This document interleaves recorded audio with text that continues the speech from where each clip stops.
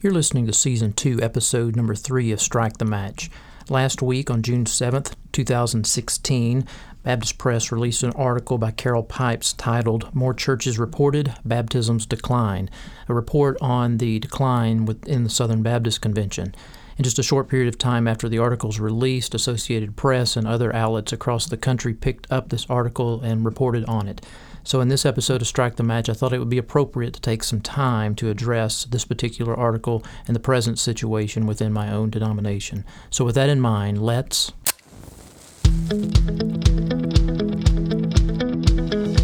Welcome to Strike the Match with pastor and missiologist Dr. J.D. Payne. Strike the Match is a podcast that addresses matters related to missions, innovation, and leadership. Now here's J.D. Thank you for listening to this episode of Strike the Match. Hey, as a Season 2 listener, there is a special offer being made right now on my book, To the Edge, Reflections on Kingdom Leadership, Mission, and Innovation. This book was one of my books that came out last year. And if you'd like to get a copy of it at 41% off, actually, you can buy more than one copy and get them all at 41% off. I want to tell you how you can do that. If you'll just simply go to the CreateSpace website and search in their store, or a very simple way would be just to Google J.D. Payne To the Edge CreateSpace. J.D. Payne To the Edge CreateSpace. It'll take you directly to the link. And once you go to the checkout counter, you want to enter in this code to get your 41% off discount. To the letter J, the number 48ZZ7EU. That is J48ZZ7EU. I hope you take advantage of this opportunity. And if you know someone else that may benefit from this book, feel free to pass along the discount code to them as well. So last week, Associated Press picked up on an article that was released from Baptist Press. And Baptist Press released this article titled ACP, which stands for Annual Church Profile. It's an annual report that Southern Baptist churches turn in voluntarily, giving statistics related to a multitude of factors connected with their congregation. So the article titled ACP, More Churches Reported, Baptisms Decline. Carol Pipes wrote this article, and it came out on June 7th. 2016. And when you begin to look at this article, what you see is that across the Southern Baptist Convention, the largest Protestant denomination within the United States, across the Southern Baptist Convention, we see things related to our overall membership, our average worship attendance, baptisms, and missions giving on the decline.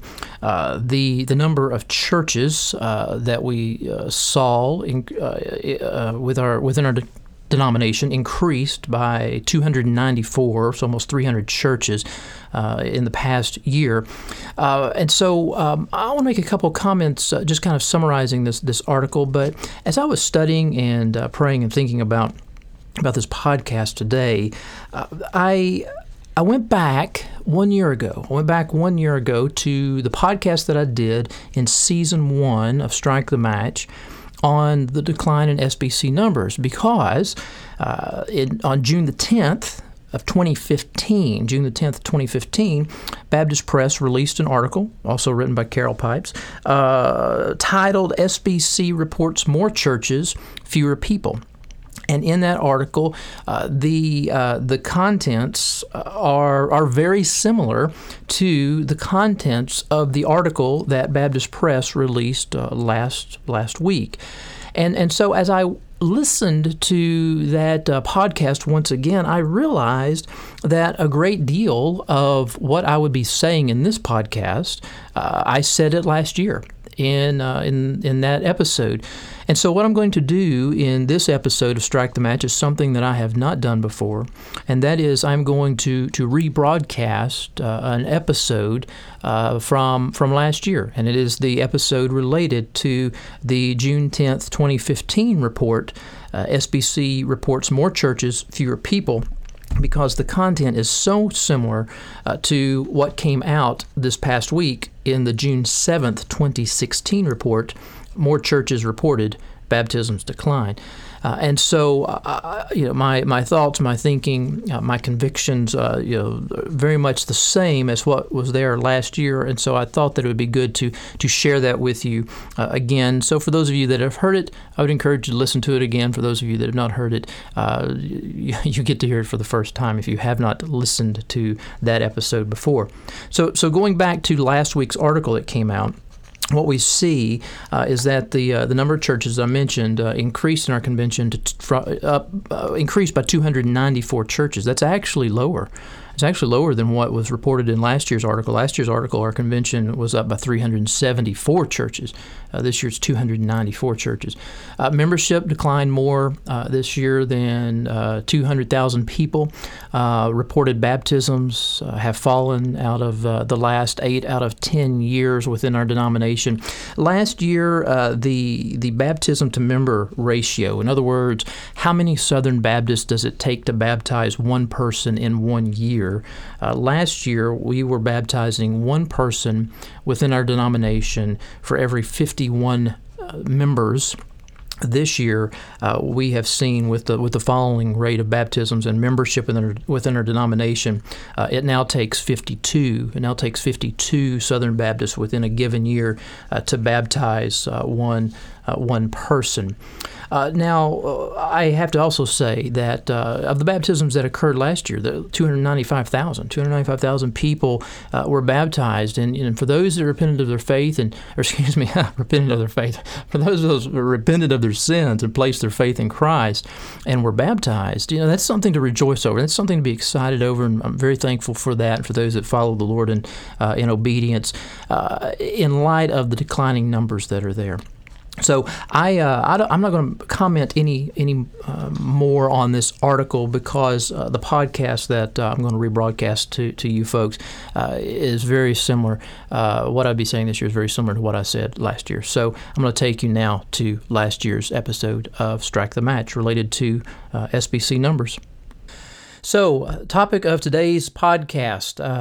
Yesterday was June 10th, 2015, and a report came out from Baptist Press, which is the topic of our conversation in this episode, and that is the article written by Carol Pipes titled SBC, Southern Baptist Convention, Reports More Churches, Fewer People. And the article is no surprise to those of us that have been tracking numbers and realities within our denomination for some time. But I want to share some comment or some thoughts with you about this particular article, sharing some content of what's found in this article, but also some thoughts that really will be sort of affirming the obvious, I think, at some level. But at the same time, I want to make some general missiological thoughts as well.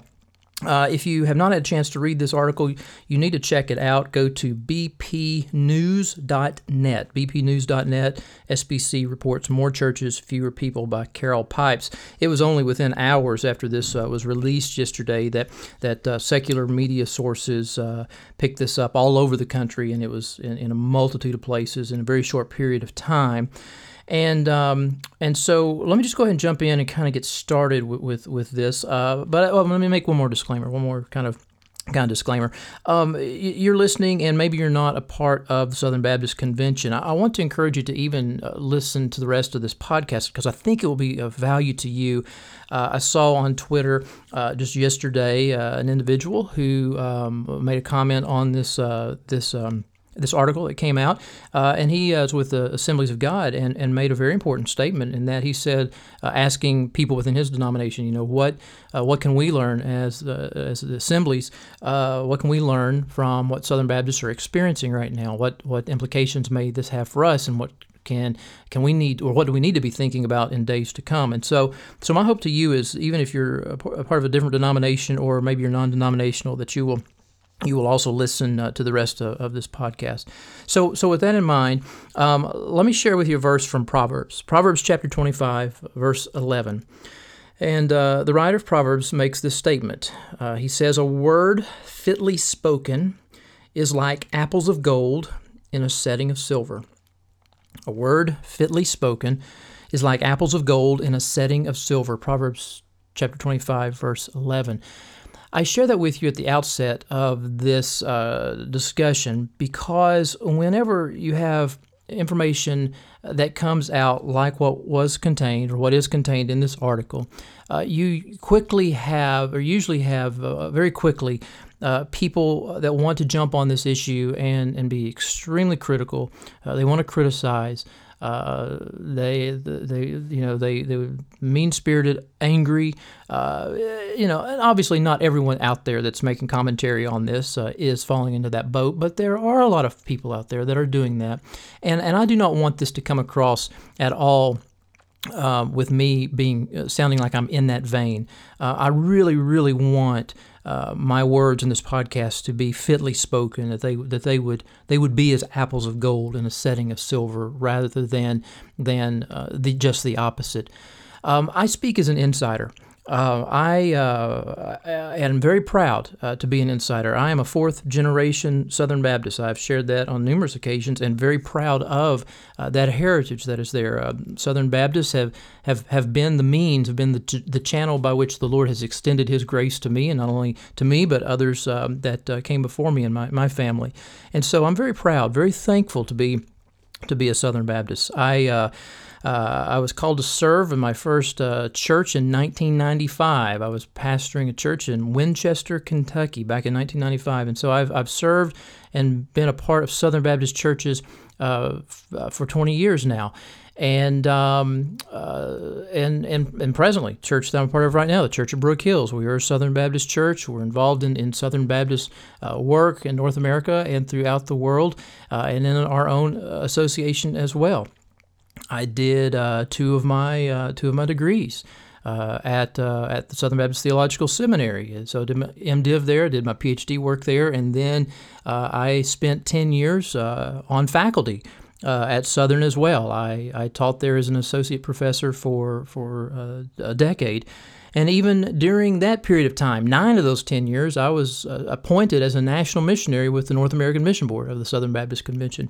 So I say all that to say to you that I'm speaking as an insider, and I'm speaking as an insider who is very thankful, very proud to be a part of this tribe, even with all of the concerns that are out there. And there are many issues that weigh heavily on my heart, and they've been on my heart for a long time, long before this article even came out. And so it's important for you to know my background as you hear me speak as we move forward. When you begin to look at this article, what do you see? Well, you see that the number of cooperating Southern Baptist churches in our convention, in our denomination, we increased by 374 churches, and that's been an increase over the past 15 years. However, though we saw that increase in churches, we lost more than 200,000 members. It's the biggest one-year decline since 1881.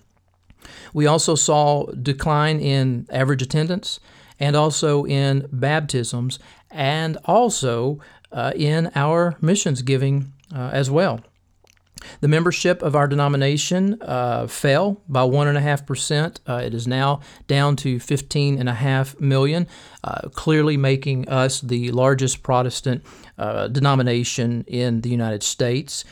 And even though we have 15.5 million members, the reality is that worship attendance does not reflect that. In fact, worship attendance is also down on average, but even the average worship attendance, listen to this, the average worship attendance is about 5.7 million Sunday worshipers. I mean, so being generous, we round up to 6 million worshipers on any given Sunday are in Southern Baptist churches, or gathering with Southern Baptist churches. That's a big discrepancy. That's almost 10 million people between the numbers that we have as tallied members, if you will, and those that are gathering for worship.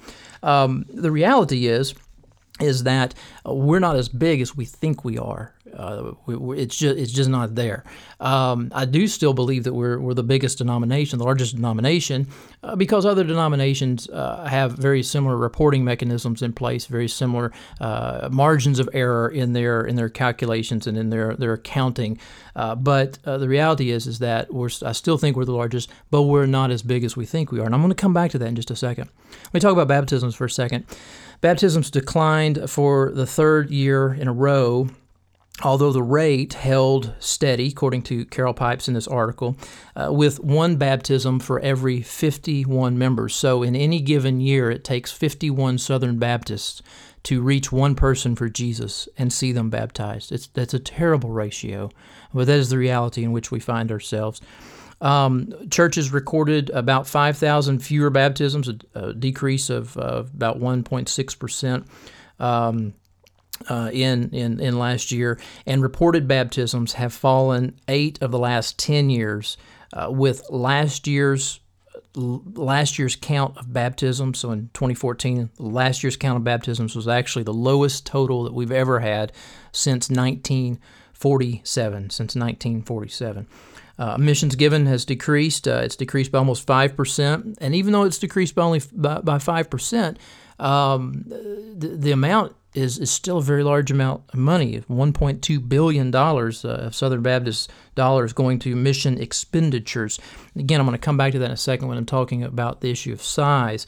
And the numbers are probably higher than that when it comes to giving. We actually have some state convention of churches that do not give account of that particular area related to missions expenditures. So that number is probably actually higher.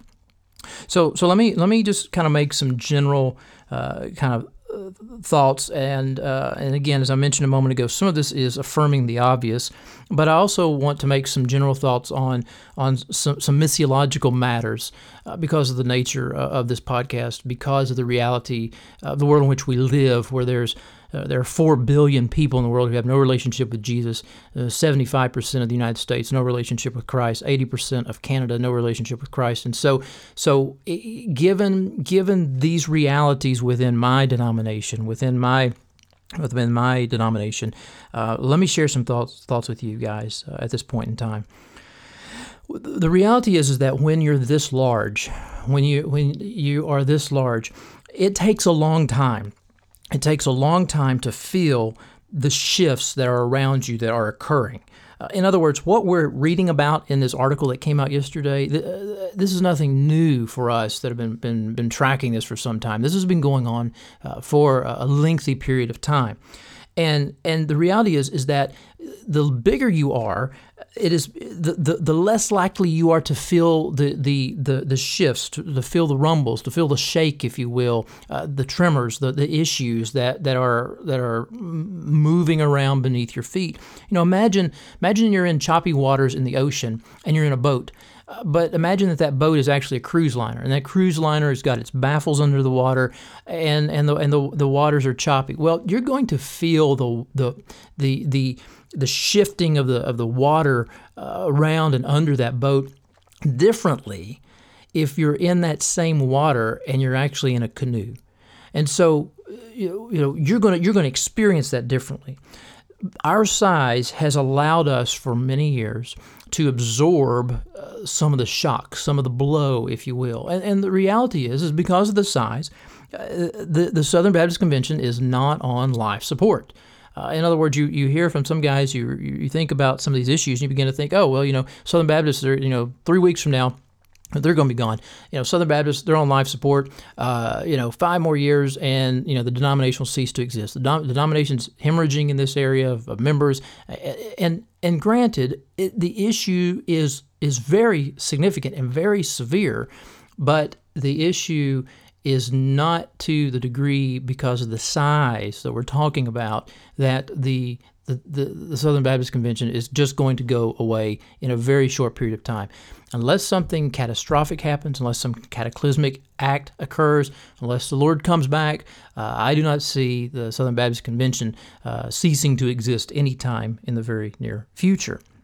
Second thing that is worth commenting on at this point in time is that if you begin to track it out just logically, the implications on a denomination as a whole, across a denomination, with all of its organizations and structures, its agencies, with its institutions. Track out the logic with me. If you are experiencing a decline in baptisms, you are eventually going to be experiencing across the board less members in churches. Unless, and this is not happening, unless you're just experiencing an enormous amount of transfer growth and all your churches are growing because you're swapping sheep or actually stealing sheep from other people that are in the kingdom.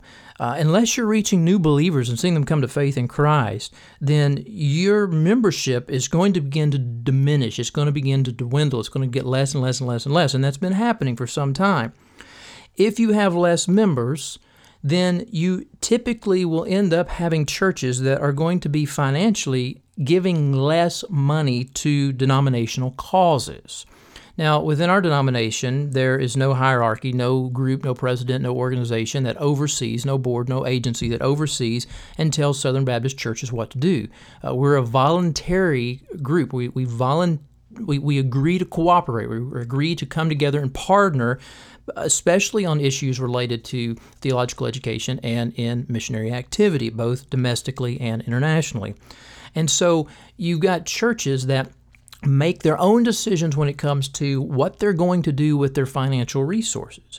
And so if you are in a denomination that is made up of congregations such as the ones I just mentioned, and they are going through loss of members, they're experiencing all these difficulties, all these matters that are taking place right now, many of them are shifting into survival mode.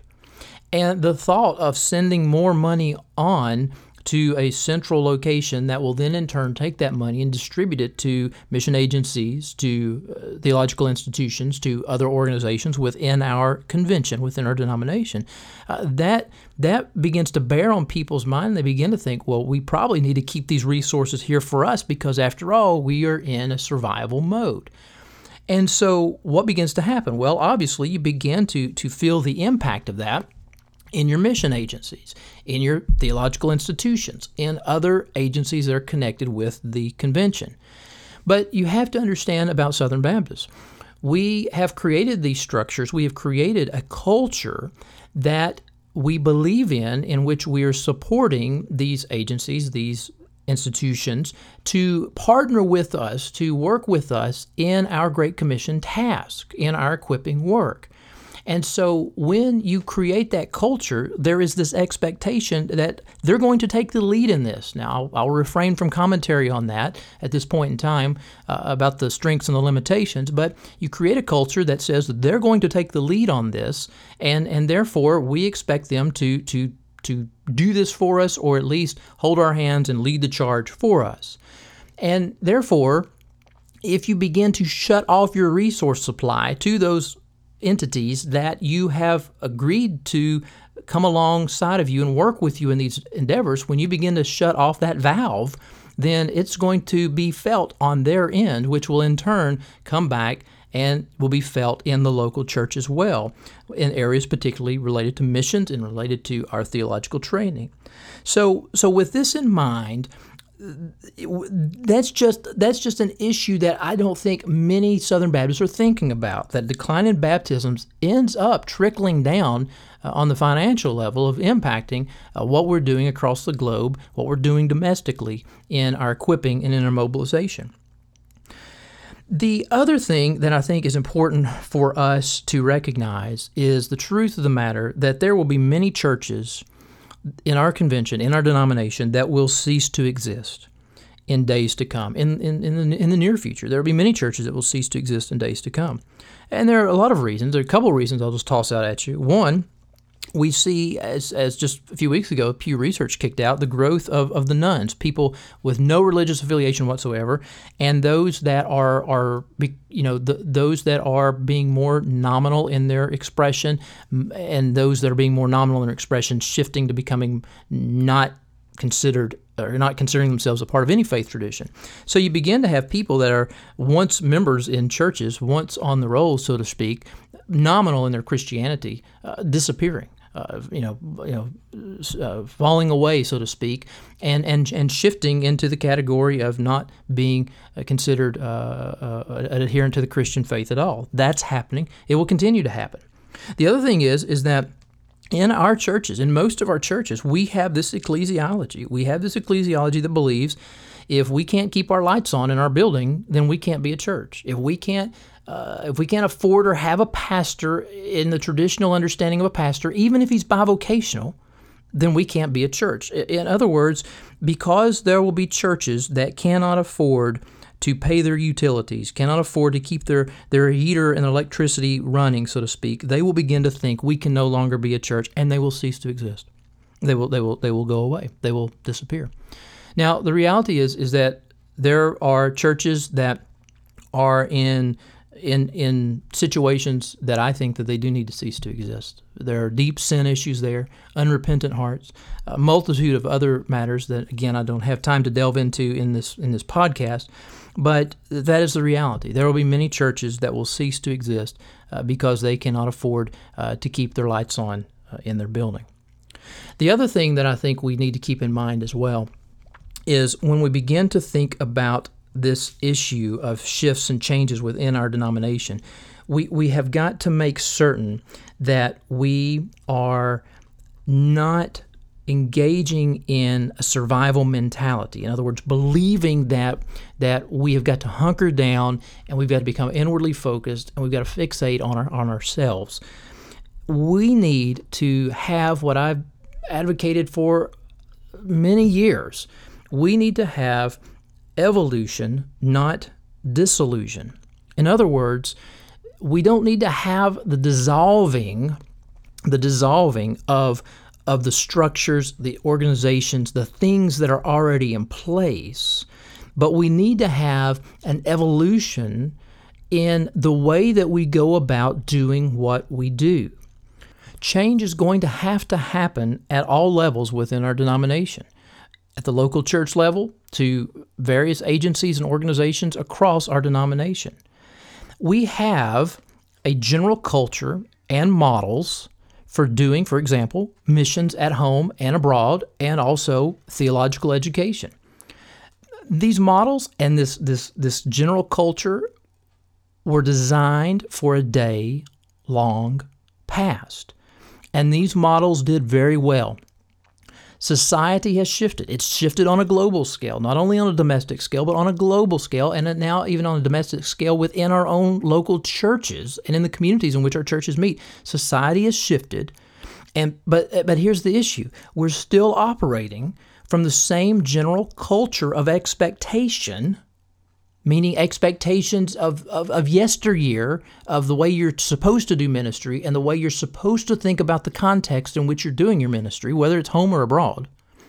We're still operating from the same general culture of expectation, and we're still operating from the same structures.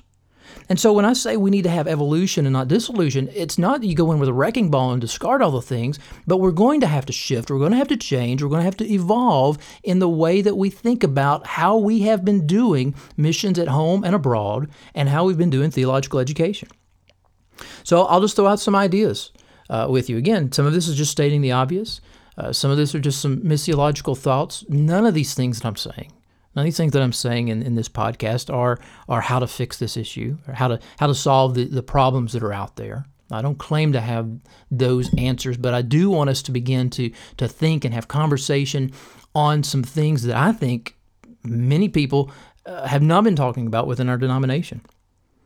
We do need to have, for example, within our churches this disciple-making culture. We need to have an emphasis on disciple-making culture. We don't have a missional theology behind what we're doing for the most part across the churches within our Southern Baptist Convention. We talk about making disciples, we talk about evangelism, things of that nature, but we don't have this disciple-making culture. Even all the years that we've been talking about it, it's just not there. The other thing is that we need a culture within our churches and across our convention. Again, when I'm saying change happening at all levels, disciple-making culture at all levels. We need to have at all levels this understanding of raising up young adults to obtain marketable skills and marketable degrees. In other words, they need to not only have this disciple-making culture, but also this value that you can go out and you can be a church planter. You can be a lead church planter. For some of you that like that terminology, you can be a lead church planter, and you can be a mechanic, and you can stay in your job in the marketplace, and you can make disciples, and you can plant churches at home or abroad. You can go out and you can pastor a church. You can pastor a church, and you can remain as a school teacher, and you can pastor this church, and you can lead it in the direction of revitalization. In other words, we don't have that culture. We do have, I think, a culture of bivocationalism in a lot of parts within our denomination. But we need to build that out, and we need to have this culture that parents need to think in terms of how can I best raise my children, not only to catch a vision for the Great Commission and God's glory among the nations, but how can I instill within them the stewardship of obtaining marketable degrees and marketable skills that will best position them as global disciple makers, whether it's at home or whether it's abroad. The other thing I mentioned is the issue of an emphasis on revitalization. I mean, that's something that is huge, and that's something that I am encouraged to hear that's happening. I'm not very encouraged in some of the methodologies that I'm seeing out there, hearing about out there, and strategy that I'm hearing and seeing out there. I did a blog post sometime back earlier this year of what we're doing with the Church of Brook Hills when it comes to revitalization. But it is different. It's different than what I'm seeing that's out there. But we need to have that emphasis on revitalization. Some of our churches will not be revitalized, but there are a lot of churches, I think, that do need to be revitalized, and that's going to be a significant component in days to come in our local churches as well as in our seminaries when it comes to preparing men for pastoral ministry, to place an emphasis on an area of ministry that we have not thought about in a long time. When you're looking at 90% of your churches declining already, 9 out of 10 guys that you're sending out to go into established churches, whether they're coming out of your church and you're raising them up and sending them out, or whether they're graduating from your seminary and going out, 90% of those guys that are going out, they're going into churches that are already in need of revitalization. So this is a huge issue that we need to pour more energy and effort into. The other issue that we need to pour more energy and effort into in a shift that needs to happen in all levels is really the area of church planting being more apostolic, being more missionary, and being less pastoral. In other words, we've got the structures in place, we've got the heritage, we've got the context, we've got the background, if you will, to do church planting primarily through a pastoral lens. But when we look at the New Testament, we see churches being birthed out of the harvest, meaning 100% conversion growth, meaning that the church planting teams never functioned as a permanent fixture. They always existed as a scaffold to make disciples out of the harvest, to see those disciples gathered together to be local expressions of the body of Christ, and then in turn would raise up elders out of those people, would appoint elders out of those churches. Acts chapter 14 and then Titus chapter 1 verse 5. Titus, the reason I left you on Crete was to put things that remained in order and to appoint elders in every town. In other words, we have got to allow that to permeate what we're doing at all levels. When you talk about Southern Baptist work outside of North America, we're all cool. We're all there. We're right there with that issue.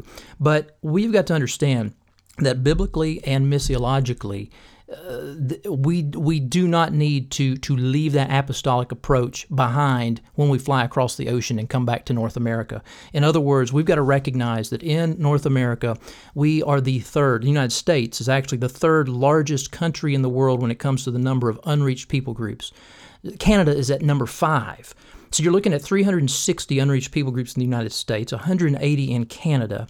And putting us in the top 5, we've got to recognize the need to be more apostolic in what we do in our own backyard. The problem is that we don't operate out of a missiology that supports that.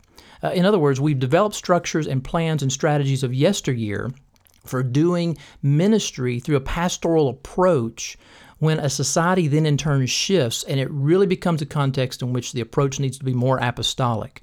The society shifts, the needs shift, but the church structures, the church expectations, the church cultural expectations, the mission agency expectations still remain in the pastoral vein. You have a significant discrepancy between the two. And the challenge for us in days to come is how in your own backyard do you continue doing church revitalization emphasizing church health, and at the same time placing an emphasis on apostolic work, missionary work in your own backyard that is truly apostolic in its approach to church planting and not just in name only. Finally, guys, I'll leave you with one last thought, and that is matters related to theological education. In other words, change must happen in that realm as well. And again, keep in mind, I've spent much of my life in the academy, and I continue to teach at a couple of seminaries and continue to remain in professional societies and write, and so my heart is there. But guys, we've got to recognize that some of the things that have shifted, some of the things that are out there, some of the things that are needed in our churches and in the mission field are not necessarily the things that accreditation agencies are really concerned about.